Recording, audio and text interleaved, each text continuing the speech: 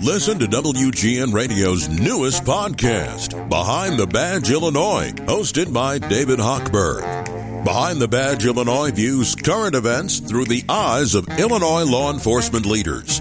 Tune in. Visit WGNRadio.com/Behind the Badge.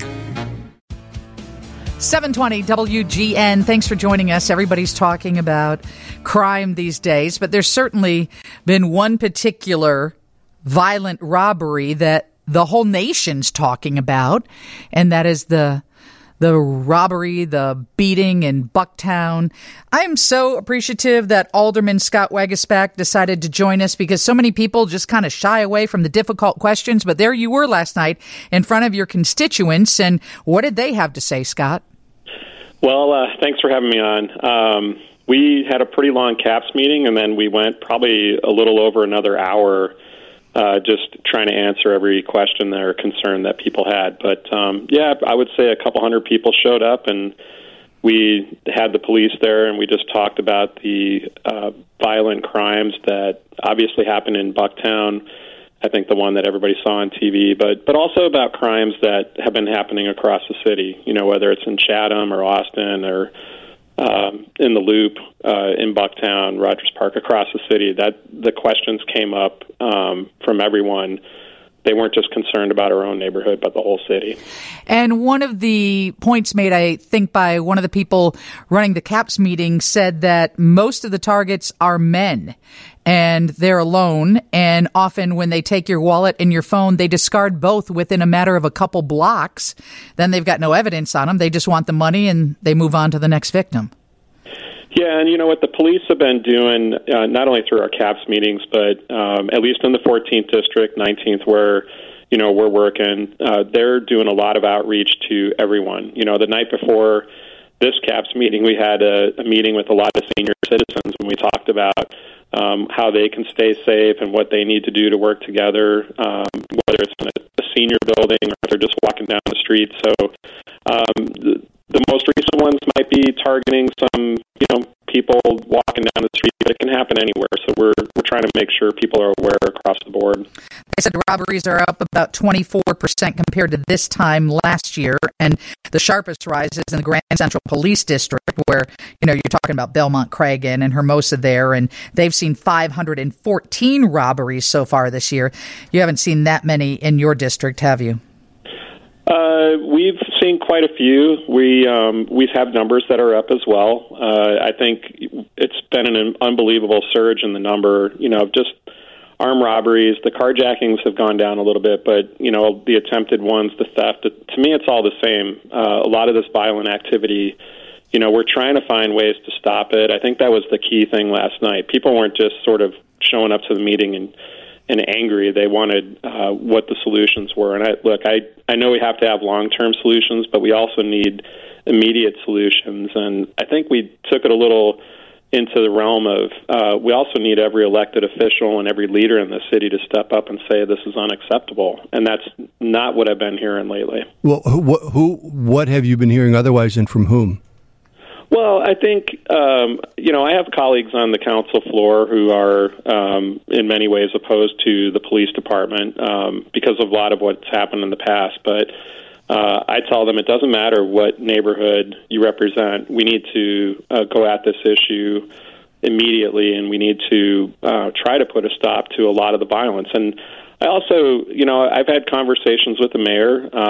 I've been pretty upset with the response that, you know, when someone's shot to death or someone's beaten, like in the Dickens Alley robbery that did make a national news, I want to hear, basically a full-throated, this is unacceptable. We cannot continue to, not that we're encouraging this activity, but not condemn it wholeheartedly from the mayor, the city council, our Cook County leadership with judges and the state's attorney.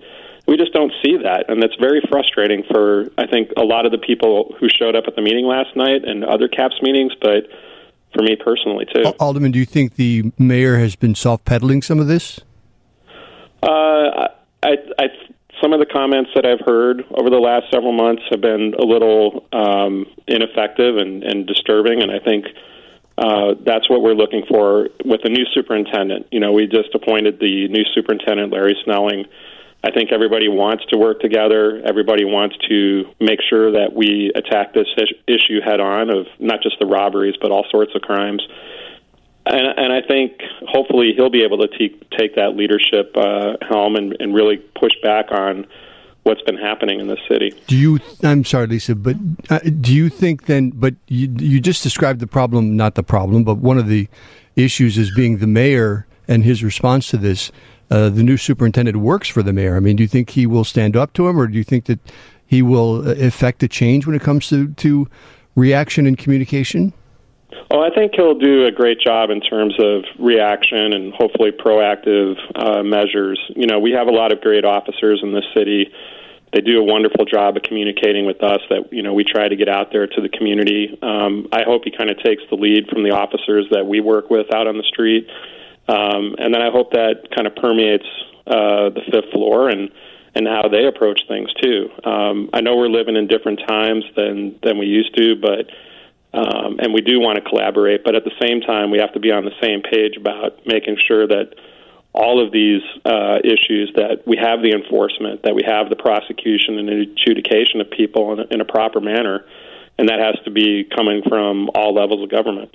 We are at a different time, but it's frustrating because we're at a moment in time where we've never had such effective technology, license plate readers, shot spotters, surveillance video. And I feel that every time we see a person's face that's committing one of these crimes, I'm worried there's not enough follow-up to determine who that is. If we could find everybody who participated in the January 6th event, how is it that we can't find people whose faces we can clearly see on video?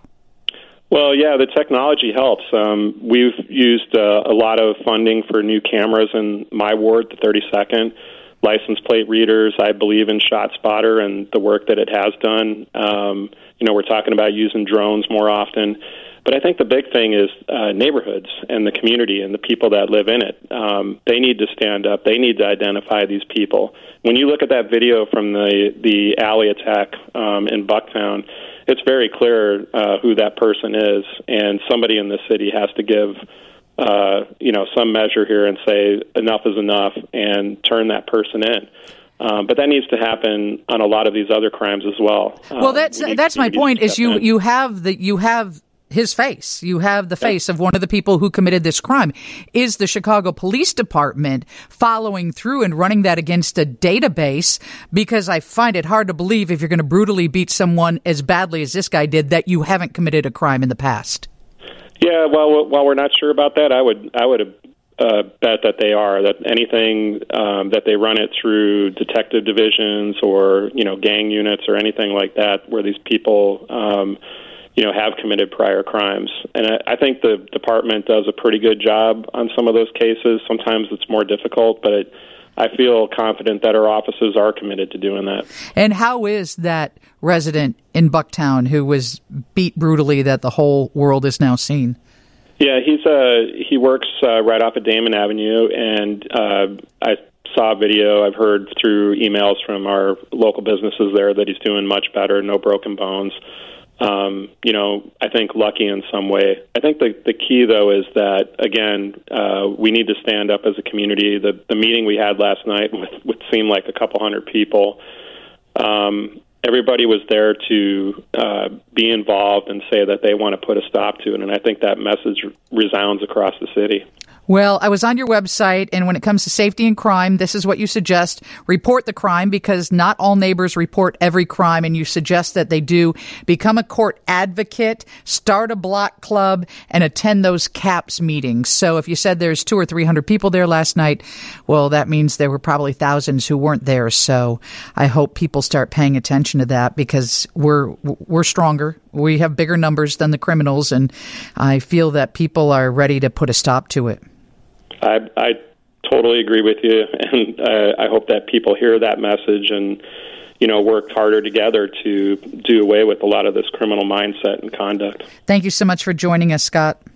I appreciate it. Thank you. Scott Waguespack, Alderman of the 32nd Ward. Steve has your news next on 720 WGN. Lisa Dent, WGN.